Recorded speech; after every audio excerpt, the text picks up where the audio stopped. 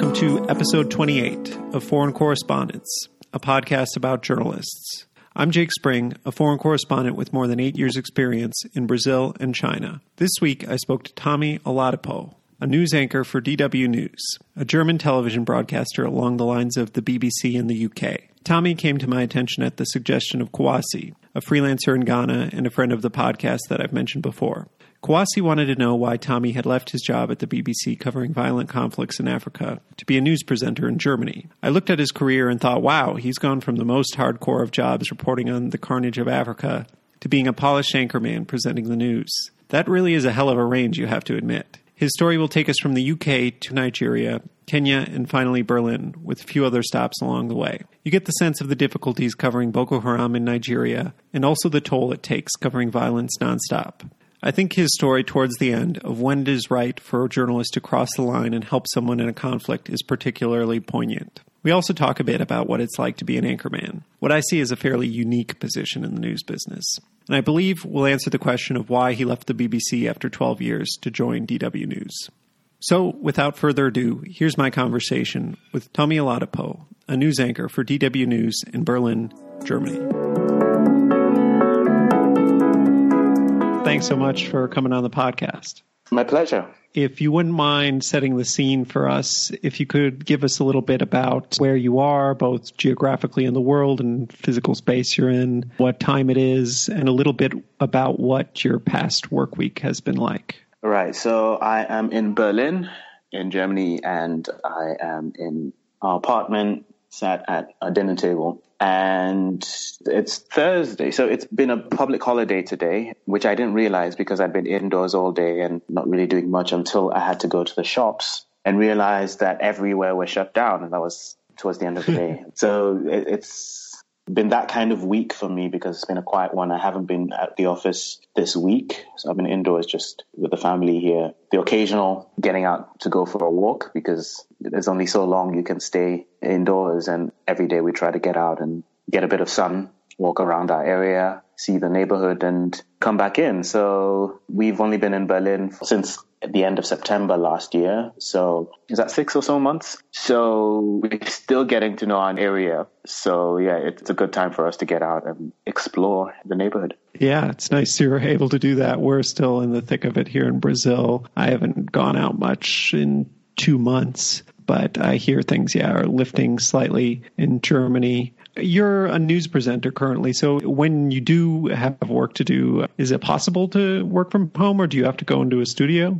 I go into the office, which is not far from where I live, so I'm able to walk. It's a long walk, but it's good for me because I don't want to be getting on public transport at this time and worrying about surfaces and being in an enclosed space with people. But I'm able to get into the office, get on with my work. Obviously, things have changed now and we've had to scale back some of our work. Well, my work is not affected, but other departments have had to scale back, and we've had a reduction in the number of people in the office, also so that we can spread out and not be sitting as close as we used to. But it's interesting, certain things have changed, like even just going in to present and having my makeup. I have to do the makeup myself, and the artist pretty much gives me a tutorial and tells me add a bit more under the eyelids or whatever and use the sponge. So I'm picking up one skill during this. But no, work carries on. The news has to be told, so I get in and present the news. Cool. And then the first part of the interview is really to give us some idea of how you got to where you are today and kind of your path through journalism. I like to start way, way back at the beginning. If you could tell me a little bit about where you were born, what growing up was like, your early education years, and if you started to show an interest in journalism or writing early on. I was born in the UK. I was born to Nigerian parents. My parents were studying there. At the time, a lot of Nigerians still go to the UK, but at the time, a lot of Nigerians went there on government scholarships. And my parents were among those, and they were doing their masters and their PhDs. And I was born just as my mom was doing her PhD. So my dad had finished his and returned to Nigeria. My mom was finishing. And it's a bit of a crazy time for her because she had 3 children and alone in that setting with us. And so I was born in the city of Leeds up north in England, and we had an enjoyable time there. We moved back to Nigeria when my mom was done with her PhD, and we started sort of getting used to life in Nigeria. But at that time, that was under the rule of Ibrahim Babangida, who was the head of state then, the military head of state. And things were getting a bit difficult. So at the time we were coming back to Nigeria, a lot of people were actually on their way out of the country. And people were actually asking my parents, why are you coming back? This is the time to be heading out. And we moved to a city or a town in the north of Nigeria called Zaria. My parents were both on the university there. So it's a university town. And pretty much everyone in our neighborhood left the country. Australia, Canada, UK, wherever my best friend at the time went to the US.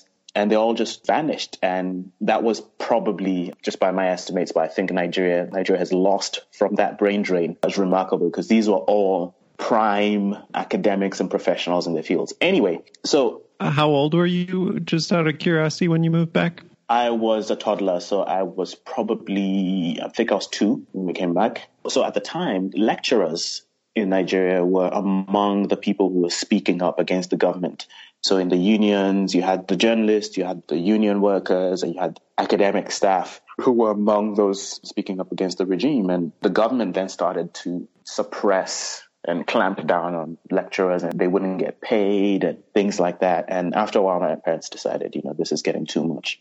So my dad decided to move to Lagos, which is the biggest city in Nigeria. And he had a background in computer science and programming and all that kind of stuff. That was what he studied. This was the days when a computer was the size of a room. And he told us stories about how the computer would heat up and they would pour water in it to cool it down. So those were early days. And computers started to shrink. And he got in early, and he said he'd move to Lagos and get into trying to introduce people in Lagos to computers and teach people how to use things and data analysis and any companies that needed work done. And so he got into some businesses and consulting for international organizations. And then he had a deal go sour, which was where a partner was really crafty with him, and they had a massive deal with an international organization, and this person basically ran away with the huge pot of cash they were paid. And so it was just, come all the way to Lagos and another dream dashed, and things were just getting harder. And so my mom was the one sustaining the family for a while with her job as a lecturer. My dad was, hustling, as they call it. And he tried jobs in the Middle East, and he tried everywhere, and was just trying to find a way for us. But at that time, when we were in Lagos, my mom is a linguist. That's her background. She's a professor of language and linguistics. We grew up, me in particular, I was as they say, voracious reader. I used to read like crazy. And I look back at some of the things I read then, and I realized the sort of 6 to 9-year-old Tommy was probably one of the most intelligent kids in the world of his age group. So I had a way with words at the time, and I seemed to do well in conversation, even though I was a bit of a shy kid. But once you got me engaged, that was my thing. I read books I would struggle to read today. There was a series called the African Writers series back in that time, and there's big African names like Chinua Achebe and Ngugi wa Thiong'o, and I used to read those books, and I read them through. And this is aside from the fact that I had read all the Charles Dickens and Enid Blyton and all these other sort of classics, but those were nothing to me. Reading my mom's books, that was what I really enjoyed. And I guess maybe it's because of the topics, but to read these books that had African themes, and that I found more exciting and maybe more relatable. I don't know. I just really enjoyed these more complex books. What are some examples? These are some of the books that are considered great African classics. Chinua Achebe's Things Fall Apart, The River Between by Ngugi wa Thiong'o, Not Yet Uhuru. I can't remember who that was by. There was another one called Who Killed Mangy Dog. But they were all a part of a series called the African Writers series, and No Longer at Ease by Chinua Achebe as well. They were all released around the same time in the 60s. So like sort of the first wave of African authors that made it big globally, basically. And they were from across the continent. So I thoroughly enjoyed reading that. But then it's weird because all of a sudden my passion for reading tailed off. Maybe it was the shift, but when we went around the time we moved to Lagos and we settled in properly, then there was more TV for me to watch. And before that, television started at 4 p.m. and ended at, I think, 11 on midnight. So you had the whole day to do other things. But until we got a proper TV connection, I wasn't watching as much. And then all of a sudden, CNN on the television. And I remember watching the O.J. Simpson trial, and I thoroughly enjoyed it. And there was a guy on CNN called Reese Khan who was presenting the news at the time. And I thought, man, this guy has a really cool job. I want to be like this guy. But I never really followed through on it. It was just a thing in my head. I'd love to be like this guy. In my head, I actually wanted to be a pilot. And I followed this through right until high school, really. Yeah, so my family finally got a break to leave Nigeria and we moved to Kenya.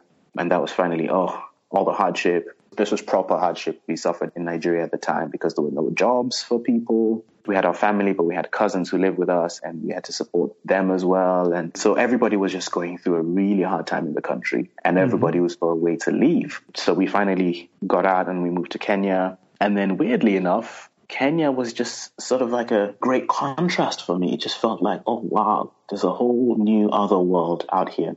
When I was younger, because we just moved back from England, England was my frame of reference because it was all my family talked about. Oh, when we're in England this, when we're in England that. And I was brought up pretty much as a Brit. I don't know if that makes any sense, but that was still the frame of reference for my older brothers. And so we still believed we were in England. We still behaved as if we're in England. We still made reference to things in England, almost as, oh, we're just in Nigeria on holiday. And so moving to Kenya was like, oh, wow, there's another world out here. And so I went to this school, which was very multinational. It was full of like diplomats' kids and their parents working for international NGOs like the UN and stuff. And that opened me up to another set because I'd never been in a setting where you have all these kids from around the world and kids have different experiences. And in the same class, you've got 10 nationalities. And it was just mind-blowing for me. And so that got me interested in different cultures. So I was in that school for a bit, and then after a while I had to move schools again. So if you're keeping count, I think I went to 3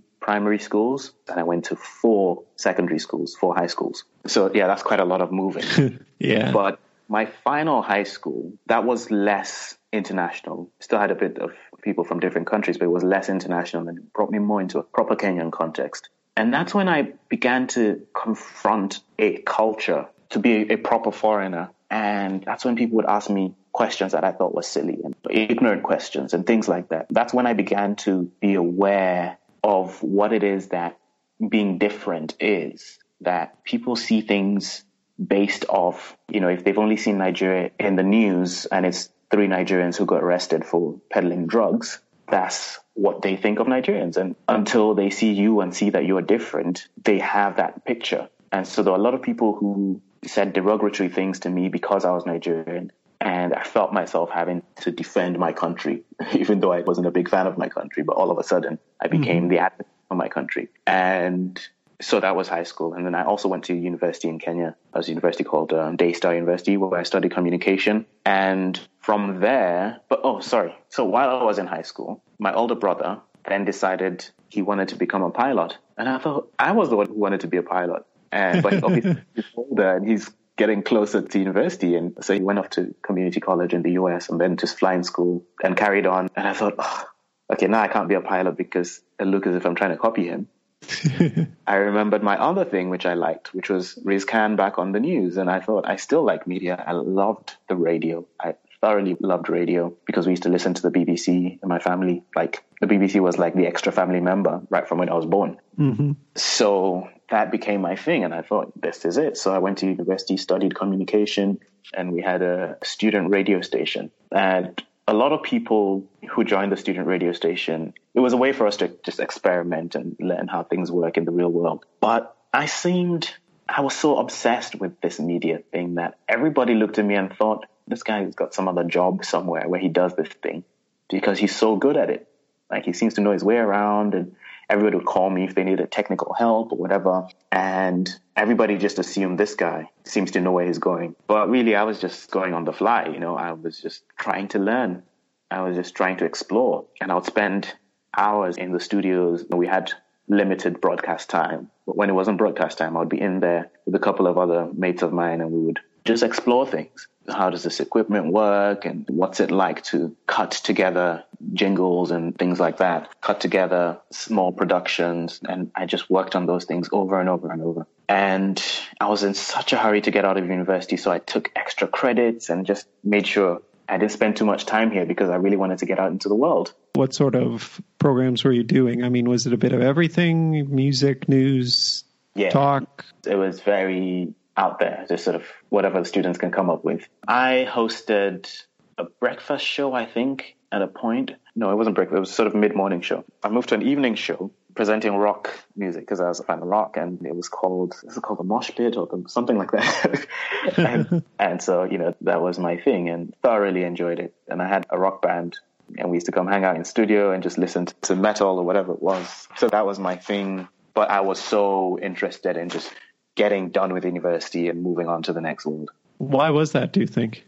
I think the more I explored, the more I realized there's more to do. I felt almost constrained by being in university. And that's, I guess, how I've always been. I remember as a child when we were in school and we had these textbooks, and I didn't see why we needed to spend so much time on one topic when there's a really exciting topic 3 topics down. And sometimes we never got to those topics. But I was almost not a rule breaker per se, but I was just curious about things. If anything, I think that distracted me from being a top student at school because I didn't have focus, and I was always trying to look for what else, what else is there. And so that's also why in uni I felt I needed to see the other side of things. I needed to see the world on the other side. That makes sense. So did you come out of university with some sort of plan, or what happens after that?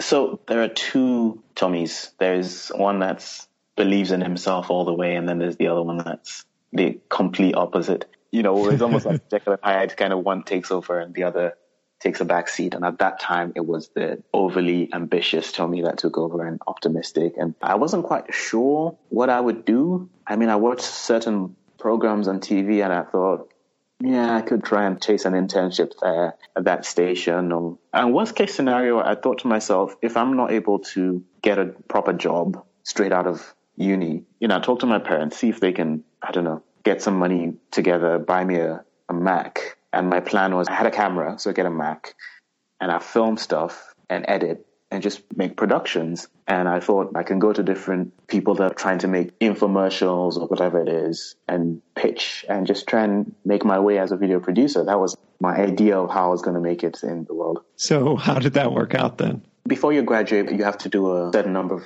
credit hours in internship, and I think the equivalent of a semester. I then thought about, where to go, and I kind of lost hope because I wasn't really getting leads to go to certain places that I wanted to. And then randomly, my brother told me, by the way, I once met this journalist from the BBC and, just give him a call. He's actually based in Nairobi where you are. So give him a call and see. I called this producer, BBC producer, and this was in October that year. I'm trying to remember what year it was.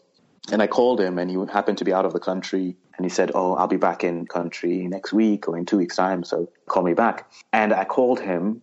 And every time I'd call him, he would say, I'm busy or whatever. Call me back next week. And I did that every week or every 2 weeks, maximum 2 weeks between October and April. That, I kept on pestering him until one time he just said, okay, you know what? Come into the bureau on a certain day and meet the boss. And I thought, okay, great. So I had an exam that day. So I had to do the exam on one side of town and dash across the other side. And I was running late, but I eventually got there, got to the BBC bureau, met the boss. I walked in and I was introduced to him and he was like, okay. And he asked me, when are you starting? And wait, that's it? Okay. So I gave him a date, and because I was expecting to be much harder than that. And that was it. And I got in and started my internship. That was in May 2007. So I called him from October 2006 all the way till April 2007. That's some good persistence. And how long did the internship last? So it was the equivalent of the summer semester. So that was supposed to be 3 months. But I did the 3 months and, I had a few more credits. I think I had two classes to go. But it pretty much felt like I was done in uni. And when my 3 months were done, they were so happy with me at BBC that they said, we're going to offer you a rolling contract, a 3-month contract, and we'll see where it goes from there. So after I finished that initial internship, I just carried on as a freelancer with my 3-month contract. And I did my remaining classes as evening classes for 1 semester, and I was done at school. So I had all the time to carry on with this work. And then it just carried on. The rolling contract was renewed a few times and then picked on from there, and I became part of the furniture, basically. And so what type of work were you doing? Were you doing on the field reporting? Was it all off camera? Was it producing? Was it writing? What exactly were you doing? Right. So my first couple of weeks, I just tagged along, really, followed reporters when they were going out. If they needed me to get Vox Pops, which that seemed to be my designation. I guess everyone hated doing Vox Pops. So I was the one who had to do a lot of them, and I hated it as well because walking up to strangers and asking them questions and they all refused to speak. And I don't consider myself the most outgoing person in that sense. I'm very reserved. I'm very quiet. So I'm not an extrovert. So it's really hard for me to get on the street and just talk to anybody. But I did that for a bit. And then I watched as people edited their stories and watched for what they kept in stories and what they cut out and things like that. I studied how people recorded and how they gathered their sound. This was radio. Sorry. This was largely radio. Okay. I watched how they recorded. I watched their intonation. I watched, different things. And then, but one thing I noticed was people were doing all these stories, but nobody was doing anything that had to do with the arts and had to do with culture and things like that. And so I started pitching stories. And I remember my very first story was about a hip hop festival in Nairobi called WAPI. And it was just basically rappers and graffiti artists and things like that just coming together. I just did a random feature, and those kind of stories were not getting on the BBC very much. Mm-hmm. So I started pitching those kinds of things. I went off and looked for people making films in the slums, and I looked at street artists, and I just did all those kinds of quirky stories that nobody really did, because at the time the Bureau was, there was some very top quality journalists in there, but they were all focused on the big stories. And Kenya was approaching an election. And obviously the election is what everyone was talking about. And for me, I just thought, no one's going to do all these fun stories, so let me do them. And then it built from there. Cool. I listen to a lot of BBC radio. And yeah, those types of cultural stories are great. I mean, they always lead with 20 minutes of coronavirus these days, or they lead with whatever Trump is doing. And you kind of have to hang around to the end. But those stories are always a highlight. So what's the next step for you? I had been on this rolling contract for a while, but I was getting an intern salary or thereabout. But I was pretty much doing the work of a regular reporter, and my boss said, we need to upgrade you. But I had a Nigerian passport, or have a Nigerian passport in Kenya, and that means they need to put me properly on the books. And that meant a job needed to be there, and I needed to apply for a job, and I needed to be taxed and things like that. And it was looking really hard. And then all of a sudden, my boss left just overnight, and I thought, oh no. Okay, I have nobody to fight for my space. Mm-hmm. So I reached out to the main Africa boss, a guy called Joseph Orungu, who was based in London. Joseph Orungu is an amazing guy. And I spoke to him. I said, hey, I've been to the bureau in Nigeria, the BBC bureau there, and there doesn't seem to be much going on there. There's a few reporters, but there's quite a lot of space for me to do stuff. So, and being Nigerian, hey, I'd love to go out there. And he said, yeah, why not? We can work out something for you over there. And so it all just happened at that time. And I remember moving, and I remember very vividly because the day I moved was the US election day. And so the day I arrived, or the morning after, was the 5th of November. So Obama had just been elected. And I remember watching that overnight or that morning. Anyway, I moved to Nigeria, and that was a whole new world. That was a whole new world. I mean, being Nigerian, I thought I could grasp just how to work in that country, but it was crazy. I spent a year doing freelance. They had salaried reporters, so obviously if there was a story, they had to get to them first. But if they were not available, then I would be the one to do stuff. But it gave me a chance to also work for other BBC departments, to shadow certain big correspondents when they were over. I got to be part of a big documentary series by a journalist a veteran called Jonathan Dimbleby. And so these were the kinds of experiences that next year gave me as I settled into Nigeria. But Nigeria is crazy. But that was where things kind of took off. What did you find so challenging about reporting there versus reporting in Kenya? I don't think it was necessarily the reporting aspect. I think it was life in Nigeria. Because I think I'd almost forgotten what it was like to be in the city so cramped and, hard to move around, and loud, and there's no electricity. So you always need to have a generator, and for a generator, because you use it so much, it breaks down, and you need to have a backup generator in your house. And when you're working, it's hard to work when there's so much generator noise. it never occurred to me that every time I had to go to some place, you need to tell them, oh, please, could you turn off the generator so we can do this interview? And then maybe you're interviewing someone in a room. You need to get the generator off. You need to get the air conditioning off because the noise of that. And then all of a sudden the room, just because Lagos is humid and it just heats up in seconds and you're drenched in sweat. And so that was the things you need to factor in. And then just, it's a lot more aggressive out there. So just people in your face. It was just tough. It was tough. And I struggled. I must say I really struggled. But I eventually got a contract with the BBC reporting for radio. And I sort of picked up from there. I did that for a couple of years before I moved to TV. So were you there the entire time up until you moved to Germany now? And if so, could you just give me some highlights? So I got to a point where I was getting disillusioned because I was doing my reporting, but I just felt like, okay, this isn't really going anywhere. I started to lose interest. And I think partly because of just the stress of living in Lagos. And I decided maybe I should take a break and go to school. And I was looking up universities and I was filling out forms and I decided this is it. I'll find a way, get back to school and then find another path from there. I was planning to do my master's and I actually filled a form and I can't remember if it was for a master's, but it was for something, some program somewhere, a fellowship or something. And I was going to send it off. And literally the day before I planned to send it off, I got a phone call from London, from the base in London. They said, hey, we're planning this new thing where we're trying to incorporate a lot of indigenous, I guess is the word, reporters into our mainstream news coverage. And you're one of the ones whose name has come up a lot and would like to get you involved in this. So I'd like to bring you to London and spend some time. So yeah, went to London, did some training, embedded into the mothership basically. And I got to work with some of the big names and learn from them. And while I was there, I did TV training as well, reporting as a television journalist. And that seemed so exciting for me. So between 2011 and 2012, I spent a lot of time learning television work. And then that's where things then changed because then 2012 became my proper posting out as a television reporter. At the BBC, you do everything still. You do your radio, you do online, and you do television. But now I had that television angle with things. And then that brought me onto the big stage. And that's where I started reporting like the big network news bulletin called the 10 o'clock news and the 6 o'clock news. Those are like the holy grail, basically.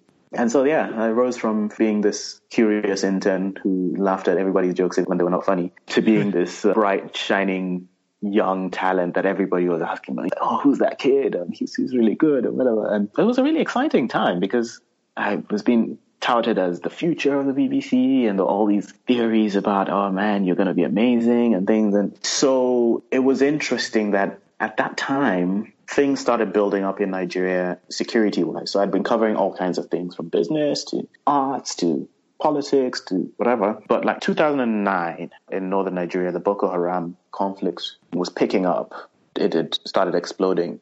Then there was a major bombing in Abuja in 2010 or 11. And then 2012, January, there was a major attack where they attacked a city called Kano in the north, and they attacked several police stations. And that was like the major sort of, okay, now this group wants to be noticed. Now it coincided with my rise in television, and I became that guy reporting on the Boko Haram conflict, and I became the go-to guy, and I reported on that for quite a bit, and that really, I would say, elevated me because I got to get immersed in the story, both from the civilian point of view, but also from the military point of view. And then from there, yeah, it just grew. It was an interesting period then between 2012 and 2015. So covering Boko Haram, my understanding when I was there is you could kind of go up to the northeast, you could go to Kano, things were kind of fine in the city, but everywhere outside was extremely dangerous. But it's not like a hot war, it's more like you never know when something's going to surprise you, when there's going to be some ambush or things like that. So, I mean, it sounds quite dangerous. And for a text reporter, you know, you can kind of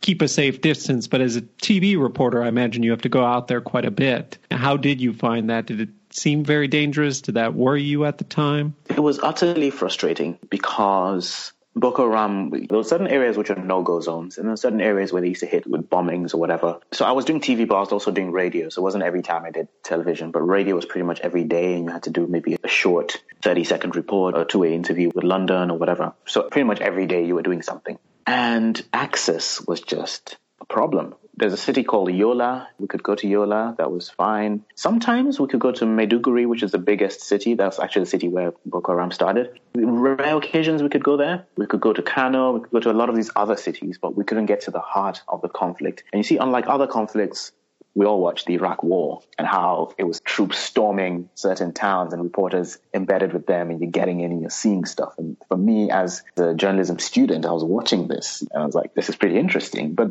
it was nothing of the kind in our case. It was literally picking up the phone and calling. And I found it really curious that it was so hard to verify facts in Nigeria, because you would get a call, somebody would say, hey, they've come to our village, they've attacked us. And you're like, oh, wow.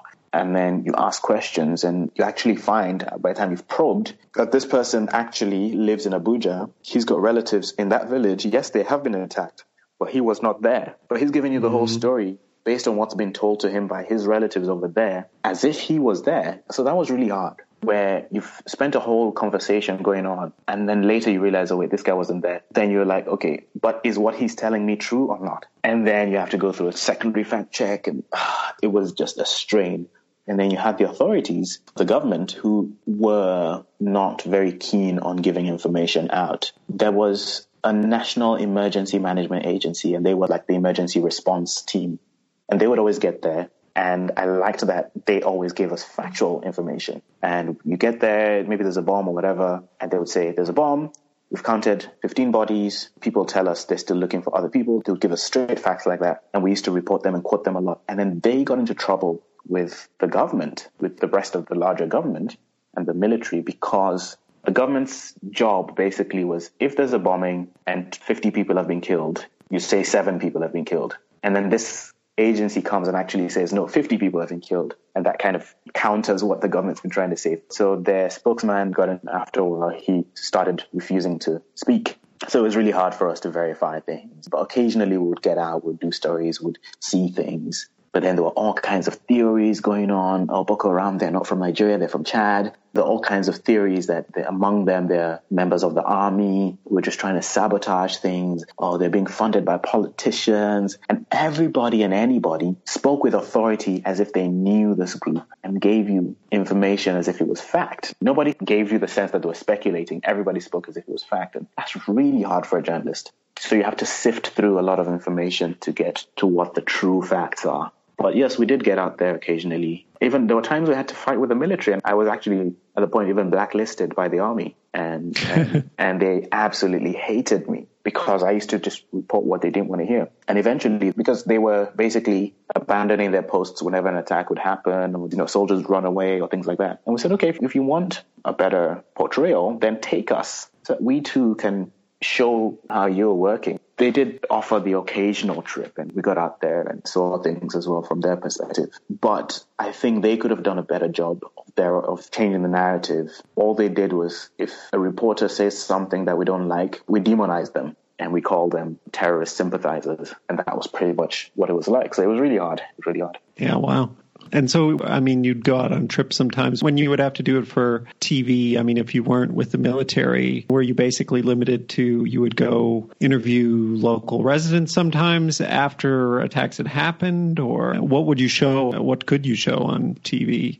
I just realized I didn't answer your question properly. For radio, you could sort of get voices, you could speak to people in the street, but TV, you need to have something to show. And a lot of the time it involved going to camps for the displaced people. So you get to some of these camps and they've got like NGOs and they've got like UN taking care of people and feeding them. And you would get in and you'd be told, there's a community that have just arrived from whatever town and they're in that corner of the camp. And you'd meet them and their community leader would come out and would say, hey, can you tell us what happened? And he'll talk and we're like, okay, fine. Can we speak to some of your people from your community? And it was basically one of those triage kind of, who's got the worst story to tell? Oh, you've lost 3 kids, but they've lost Because you're only in that place for like 2 hours. And so sometimes you need to use up your 2 hours as well as possible. So you can't speak to everybody and get everybody's story. As serious as everybody's story is, sometimes you're looking for who's witnessed attacks. Sometimes you're looking for who's suffered in terms of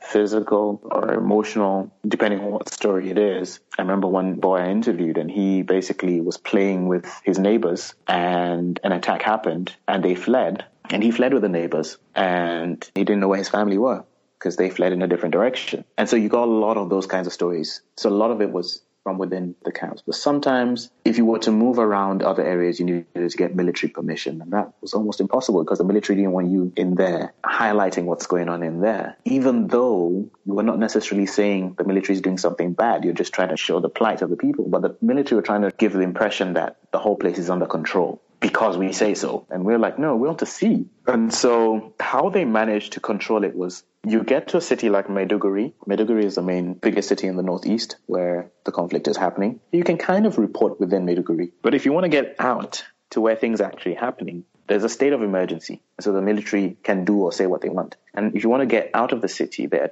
checkpoints and you stop. And then, of course, they'll ask you, where are you going? And they see you with cameras and everything, and they know you're press, and they'll say, who gave you permission to go? You need to get permission from our headquarters. When you call the headquarters, they'll tell you, you need to get permission from Abuja, from the military headquarters in Abuja, basically the chief of army staff, And I'm like, I can't keep calling the top military man in Nigeria for every single story I want to do. But that is just how they frustrated a lot of the reporting. So many times we had hidden camera, you had interviews with people with their faces covered, even soldiers. Sometimes soldiers spoke to us and they spoke anonymously. But that was kind of how we got around, go to these camps and speak to people. We would meet people who would run away. Some people ran away from their towns, and because they had a bit of money, they would rather not sit in the camp. They'd go rent a flat somewhere and live and try and set up a business. And so we got to speak to a lot of those kinds of people too. It was a mixed bag, but it wasn't quite what I expected it would be. It was really tough to get stories you could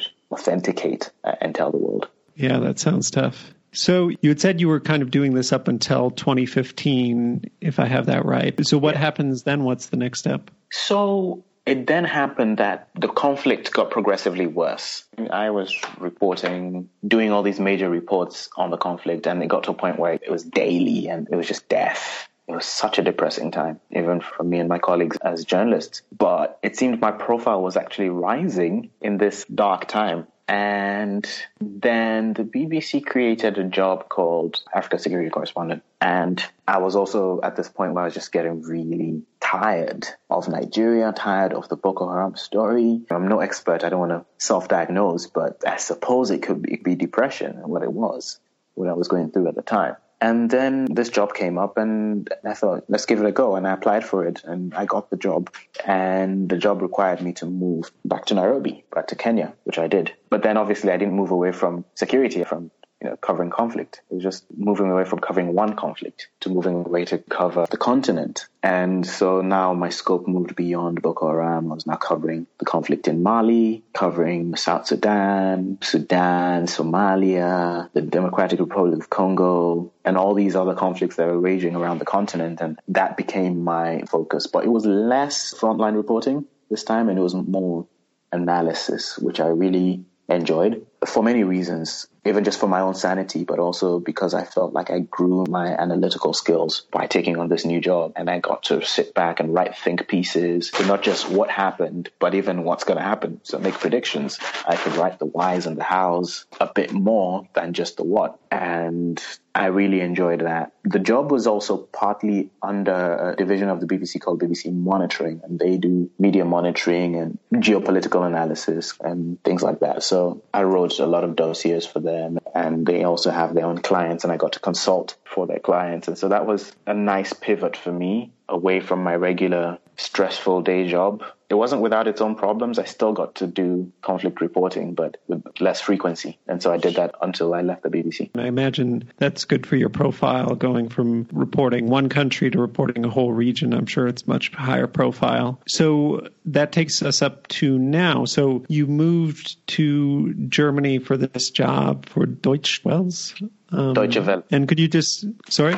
Deutsche Welle. How did that all happen? Having done my reporting for a while, again, you get to certain points in reporting where you feel you need a change. And for me, I think it was just the accumulation of stress over covering conflict. Conflict is so difficult to cover in the sense of what it does to you. And for me, it was just sad looking back at some of these stories. And some of these stories, you think back and you're like, how did I even get through that? Certain times we went out on trips and I'll get to my hotel room and just slam my head into my pillow and think, what kind of a world is this? And so all of that was taking its toll on me. And I felt like I wasn't giving my best. And after a while, I was just growing tired and so many other things and just wanting to do less traveling and just be more with my family and have a change altogether. So many factors, so many personal factors, so many work factors, so many relational factors. It just happened at the time that I got to meet one of the bosses here from DW. And he said, hey, we like your work and we want you to come and do some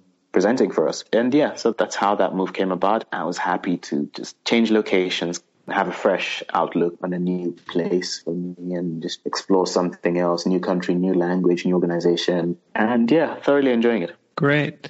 And I guess just give us some sense, I'm sure a lot of my listeners are in the U.S. and Australia, actually. They're probably not too familiar with DW News. Give me some sense of what it's like and what your job is like. So DW News is obviously not the size of BBC type, but it's pretty significant. They are a public broadcaster. And Germany has a lot of public broadcasters. The DW is the biggest and most well-known. They've got radio, they've got television. In radio, they've got different languages, so they reach out to audiences in different parts of the world. And then television, they've also got different languages, Arabic, Spanish, and German and English. And so I'm in the English division, and we just sort of give a different perspective, really. There's great focus on Europe, great focus on Germany, but also great focus on the world, and it's a different style of story.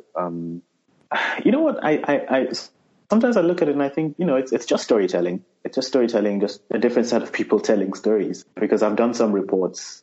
I've done some desk reporting here at DW, and it's not been too much different from the way I would have done it at the BBC. So I can't really say there's that vast difference, but it is what it is. And this is an organization. It's not license fee funded the way the BBC is. This is more government funded directly. Mm-hmm. So it's a public broadcaster. And I think there is a program that goes out on PBS, if I'm not wrong, a program called The Day. Called what? The Day. So some American viewers might have seen that.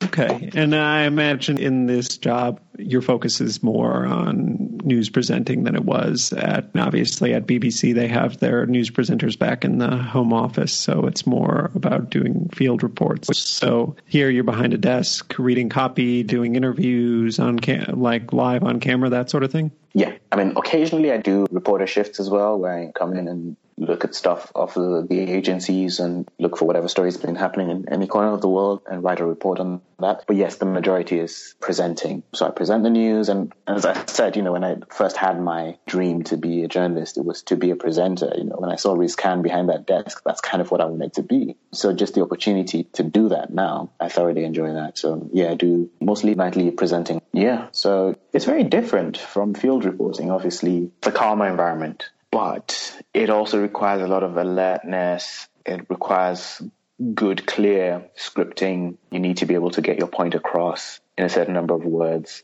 within time and reading at a certain pace. As a reporter in the field, you have time to edit. Even if you're doing a live report, you can be cut off, and that's fine. But as a presenter, you're now the one who has to do the cutting off, and so you have to be on the ball. And so it's a different set of skills that you need to pick up. You have to be alert. You have to look alert.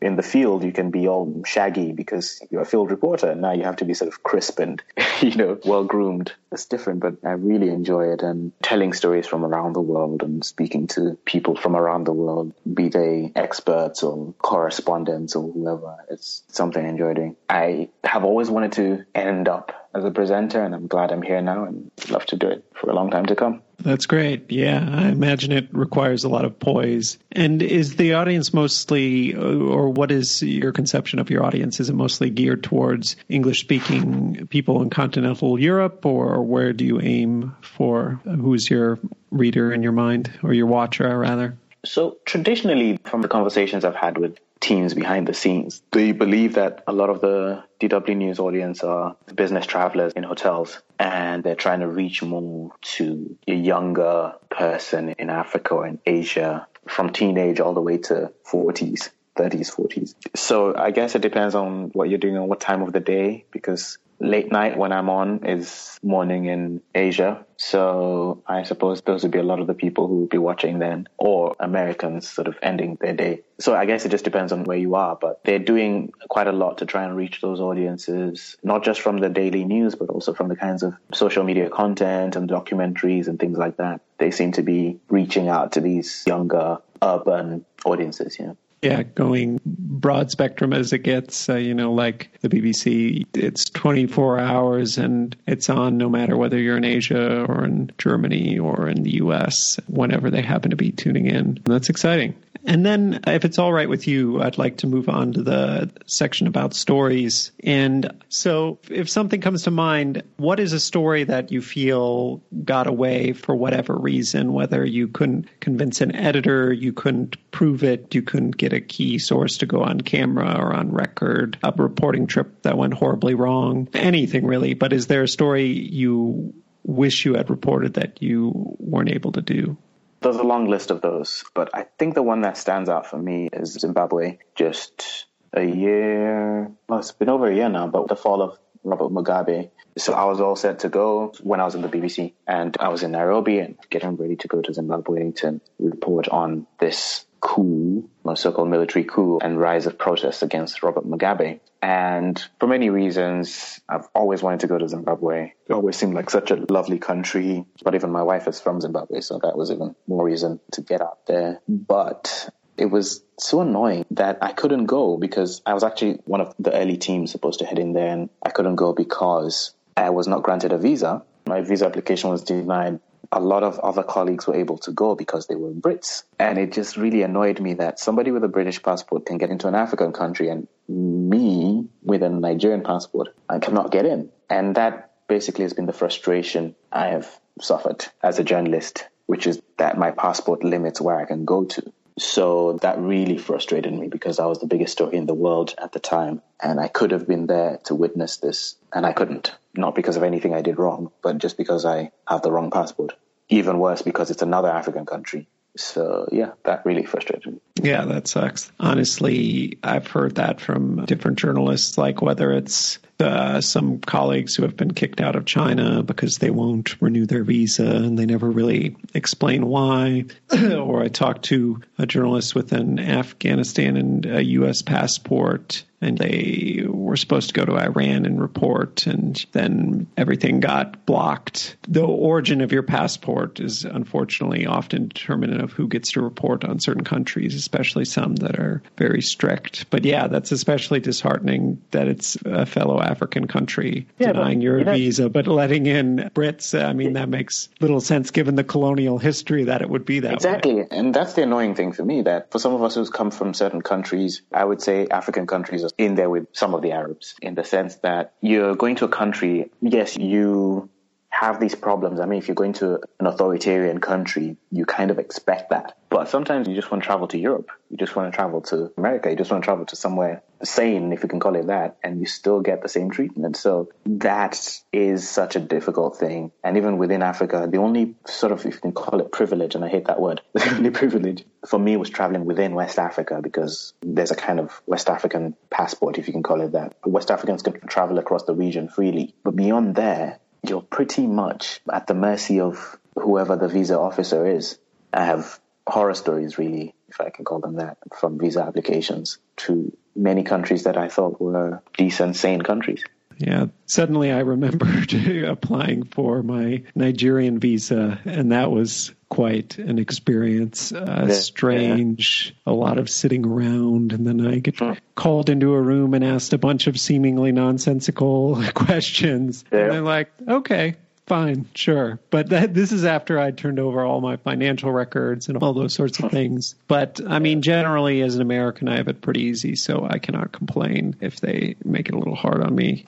And then, next let's talk about a story you're proud of. If you can pick a story you've done in your career and just explain a little bit about what it was about and how you went about it from start to finish, if there's any story behind getting the idea and reporting it out and how it came out in the end.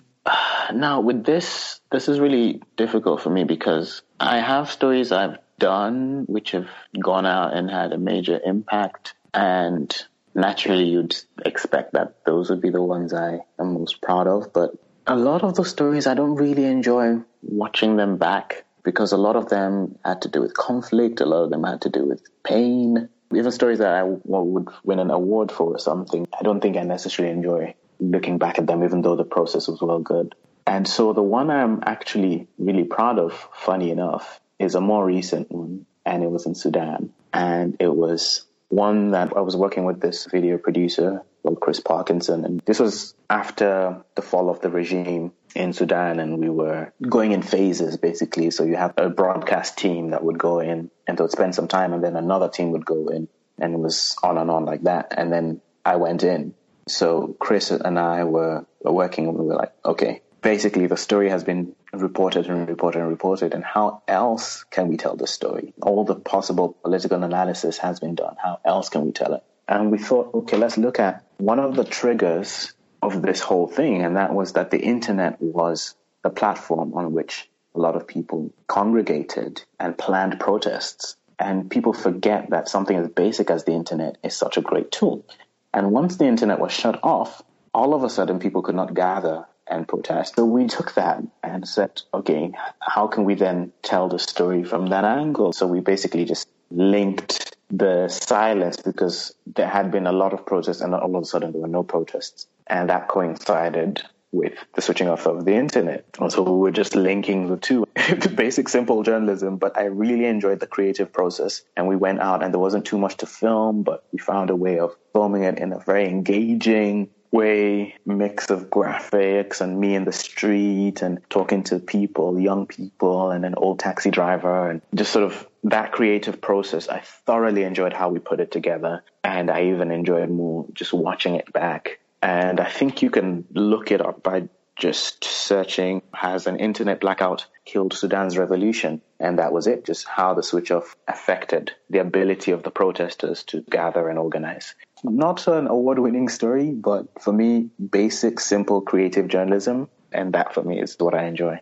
Yeah, that's a great angle. Maybe you said it already, but when exactly was this and what was going on in Sudan right then? So this was last year, 2019, June. In April, I believe, basically there was the head of state, I forget his name now, has it vanished from my head? Omar al-Bashir is his name. Okay. So the head of state, Omar al-Bashir, had been in power for a long time, and then this uprising begins. And so it was a public uprising because of the hardship of life. And then his military took the side of the protesters and toppled him. And so it's a kind of almost like a belated Arab Spring. But yeah, that's essentially what happened there. And so what happened was as they were trying to fight, the military took over. They were not listening to the mass protests, even though the mass protesters were the ones who gave them the room to topple the boss. And so people then began to protest against the military. And so the military responded by switching off the internet and by setting roadblocks up and patrolling the streets. And so we got in at that time, and we were just reporting on that aftermath.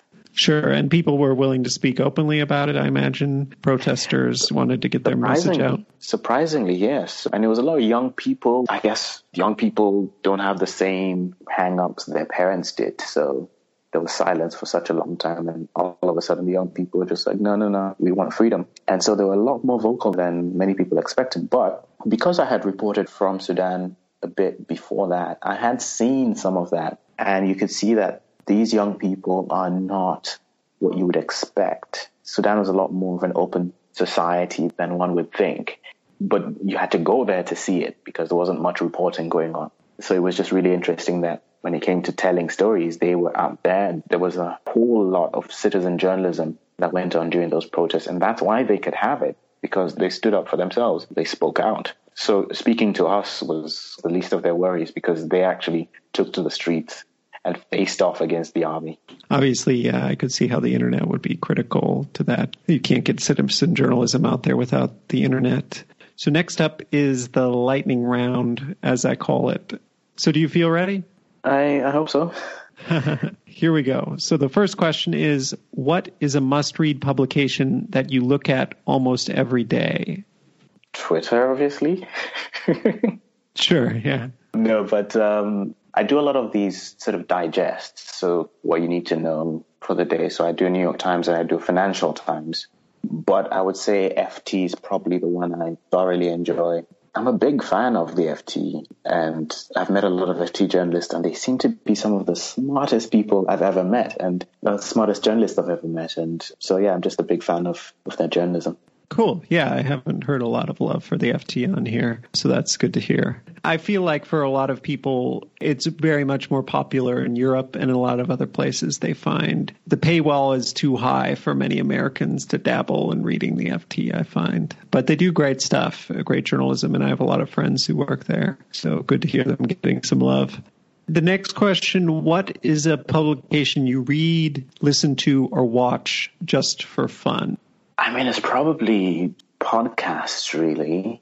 But I have my seasons with podcasts, and sometimes I go through one, and after a while I get tired, and I go through another. So I'm trying to think. The one I'm most consistent with, weirdly enough, is a sports one, and it's The Athletic. I don't know how big The Athletic is in the US, but they just got a UK edition, so it's got a lot of football on it, and I like that. So you're talking more about the podcast specifically, more so than their website? They've got a range of podcasts, and depending on which reporter it is or which team or which league. And so I listened to a few of those.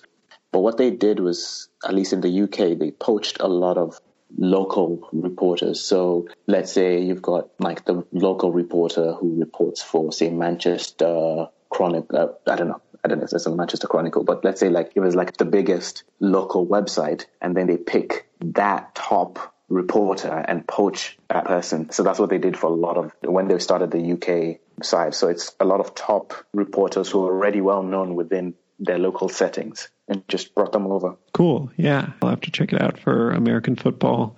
And then what is the best journalistic piece? Again, it can be whatever medium that you've consumed lately. You know what? I've actually been disappointed by a lot of journalism lately, especially with the coronavirus. I just find that journalists have basically been running around like headless chickens, swaying from one thing to another. And I feel like journalism in this period has been sort of all over the place. And I'm talking not in terms of the constraints, but in terms of the actual questioning and being on the ball. So I will point to a piece that happened just before, which was one by a freelance journalist called Emmanuel Freudenthal. And he went to the Democratic Republic of Congo and did a great piece on Ebola and just how they're handling the remnant of the disease there. And the piece is titled Hazardous Handshakes and Other Indignities in the Time of Ebola.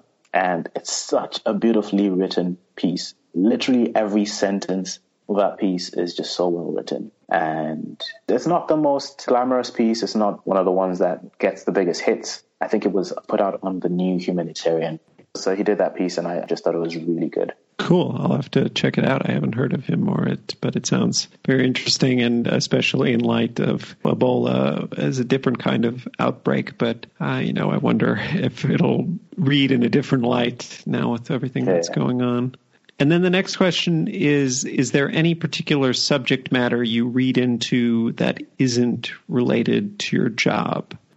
So I'm a big fan of the jazz history, or rather old jazz. So sure. You're talking 1940s to, I guess, late 60s. So bebop, hard bop era. So that's my thing. And I'm reading a book called Giant Steps by Ken Matheson. I'm a big fan of music and different genres, but I find jazz of that era just something else. And I think we got the best of musicianship in that time. And it was crazy that all these artists were hanging around in New York, or at least trying to find their way there. And you got all these people around the same time, in just a couple of decades, some of the best musicians of all time congregated around one place, and I thoroughly enjoy that. I watched a documentary recently called A Great Day in Harlem, I think is what it's called. And basically it was about this photograph where a photographer took a photo for Esquire magazine and got all the big names, literally all of them, a group of them. They stood on the steps of a building and he took this big photo. The documentary is about how he got them together. And so, yeah, I just love those stories,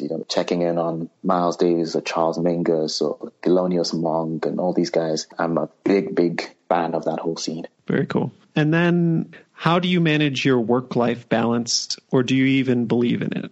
I think to get the best out of your work, you need to have a life that functions. And for me at the moment, I'm actually pretty delighted with what I've got right now, which allows me enough time to be with family and enough time to do my work well, as opposed to when I was a field reporter where work was my life and I didn't really have too much of a life outside work because I was chasing breaking news 24/7. So at the moment, I have very little qualms about work-life balance. It's flowing as it should. I don't really bring work home. So, yeah. That's great. And then is Twitter important to you? It is. Sometimes I get too much into it. And just 2 days ago, I deleted the app from my phone. I've still got the app on my tablet. But because I use my tablet less, it's harder to get onto the tablet. It means I'm not whipping out my phone every 2 minutes to check what's on Twitter. Just the access. But I also sometimes think that Twitter can be a bit too much of a, hey, look at me, look how smart I am, or look how controversial I can be. Or, I remember when I was growing up and my dad used to tell me, because he felt I used to argue too much. I used to answer back and argue when he'd tell me off. And he used to say, God gave you 2 ears and 1 mouth to listen twice as much as you speak. And I feel like we're not doing enough listening on Twitter. I feel like too many people are trying to be heard. And there's little God. I think people are just speaking before thinking. So that's the downside. But overall, I enjoy the space and I enjoy the conversation. Okay. And then the next question is, if you had to trade places with one journalist, living or dead, and you would have their career, who would it be? That's easy. Walter Cronkite, I think, had the best career of any journalist in the world, over everything from the wars to Vietnam to Kennedy to Martin Luther King Jr. and to all these great events. I think no one had it quite like him. Good answer. The most trusted man in news. I'm surprised you're the first one actually to say it. Weirdly enough, he doesn't come up in conversation that much today, and I feel like we need to do a bit more reflecting on people like this from the past. For sure, yeah. I haven't heard much about him lately. And then, what do you think you bring to the table that makes you a good journalist? Oh, I think that I bring a fresh angle. I like to think I'm a bit less conventional in the way I look at things. At least let me go off what people have said about the way I report. And one word that's been used to describe me has been fresh or refreshing. And I guess that maybe says something about my storytelling being less conventional and being relatable. And I find that a lot of journalists, especially in broadcasting, do their journalism with the newsroom in focus and sometimes forget that there is an audience at home. And my mates, a lot of my friends don't care about the news that much. So how would I make this interesting for them and easily understandable? And I think that that's the driver for me. And I think that's what I deliver in terms of the way I tell stories and the kinds of stories I tell. Good answer. That's a good way to go about it. And then what is one thing you wish you could travel back in time and tell your younger self? Oh, I talked about my 6 to 9 year old self. I would say keep going at that level. I think when I was a teenager, I barely read a book through teenager, maybe a couple of Hardy Boys here and there. But if my young self had carried on reading, carried on with analysis, carried on with engaging and asking questions, I don't know where I'd be today, but I think that was a great start for me. And maybe I also just felt like I wasn't having fun and I wanted to just have fun. I was missing out on stuff. And so I tell my young self that fun is overrated. I guess I would say I'm similar in that I feel like I was such a serious student in high school and like I lived and breathed like reading and studying. And at some point I just became a bit more normal. I guess I just wanted to have fun. And then what is one thing that most people don't know about you? Wow. I don't know. I'm pretty much an open book, I think. Maybe from a journalistic point of view, I would say I hate being at the center all of the story. I hate being the story. I hate journalism that makes the reporter the focus. And it's weird because, I'm a TV presenter, so. But I just think that people need to get out of the way and think less of themselves. And I don't think I enjoy being the focus of things. So, I guess that would be it. That as much as my day job is to be on screen, I actually enjoy being on screen, but I don't like being the focus. I like to be able to create that distinction. That makes sense. And I feel that's unexpected given your current job. And then what is your favorite film, book, TV, or other media property about journalists and why? There's a really, really good book called The Bang Bang Club. I don't know if you've heard about it, but it is set in South Africa towards the end of apartheid. And basically the story is about these 4 young photographers who follow a lot of the political violence around South Africa and tell their story. I think there's also a film adaptation of it. I don't know which came first, but it's such a good book. And so these 4 young journalists saw a lot of violence in their time. And basically the bang bang aspect of it was basically the sound of gunfire. But these people were always first on the scene, or at least early on the scene. One of them, Kevin Carter, was a photographer who won a Pulitzer Prize. And I think he's probably the most famous of them. But he won the prize for his photography work in Sudan, photographing the famine there in the early 90s. And there's a photograph that he sold to the New York Times, which had a starving girl, all in bones, and there was a vulture nearby. And I don't know if you've seen that photo. And, very famous photo. So he took that photo. So it's the story of those guys and just their time covering that era and the depression and the death and the wounds. That name sounds very familiar, but I didn't know exactly what it was about. And that story of that photographer taking that photo and the classic journalist dilemma of do you help, what do you do in that situation commonly comes up. I think anybody who's touched a journalism class has usually heard about it. But things really didn't end well for that guy. I seem to remember he got deeply depressed and he'd seen some horrible things. It's weird because, obviously a lot of journalists have gone through those kinds of scenarios, but I had a recent one. It was in Nairobi in Kenya. I don't know if you heard of the attack that went on when terrorists attacked a hotel just beginning of last year, I think it was. Yeah, I remember, And I was one of the early journalists on the scene and reporting, and we got to a place where we were all stood outside this building, and this man, one of the, a citizen who had a gun, was part of the people helping respond. And there was someone who was injured, and he said, I'm going to need help because the people will need to get out. And so we all thought, nah, we're journalists, we can't join you in this. But he literally came dragging this guy on the ground. And so I stopped and I thought, of course, we go help him. And so myself and a couple of colleagues ran across, helped him drag this guy. And there's probably 2-3 dozen journalists all stood there in that sort of safe area where we were, and nobody helped. And when we were going across, everybody turned their cameras on us and took photos. And so there's a photo of me that appeared in the New York Times and all over the place of me helping carry. I didn't like that because I thought you people could have joined us in helping to carry these couple of injured people. I was really upset at the time. So in talking about this story actually of that guy takes me back there. Sad story in our case is that the guy we helped eventually died, but it's part of those things you come across in journalism where I always say we're human first. And a lot of these scenarios we're faced with, you have to think about what would I do? Or would I just watch a guy bleed to death in front of me? Or would I run across 20 meters and carry this guy? So anyway, I don't know how that came to my head. No, that's an extremely poignant story. That's, I imagine, even with the New York Times photo and all that, you're better off having acted rather than regretting your lack of action, having terrible consequences. Yeah. And then the last question is, qualifications aside, if you couldn't be a journalist, what job would you do? I have actually considered at some point moving into sort of the geopolitical risk analysis scene.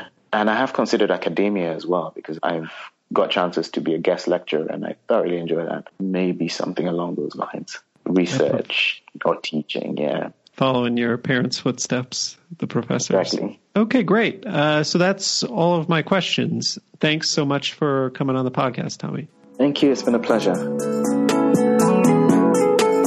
That's our show. Thanks for listening to my conversation with Tomi Oladapo, a news presenter for DW News in Berlin. I'll post links to some of Tomi's work and other things we talked about in the podcast description and also on our show page, foreignpod.podbean.com. If you like the show, please subscribe to it in Apple Podcasts, Stitcher, Spotify, YouTube, or wherever you get your podcasts, and leave a 5-star rating. Beyond that, it would also be a huge help if you also write out a positive review saying what you like about the show. It helps get the podcast more attention.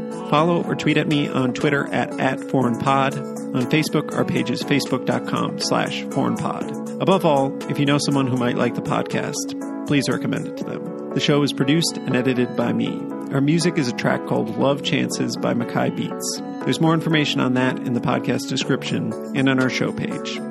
Please look for the next episode to be posted on Sunday, July 12th. Until then, I'm Jake Spring, and this is Foreign Correspondence.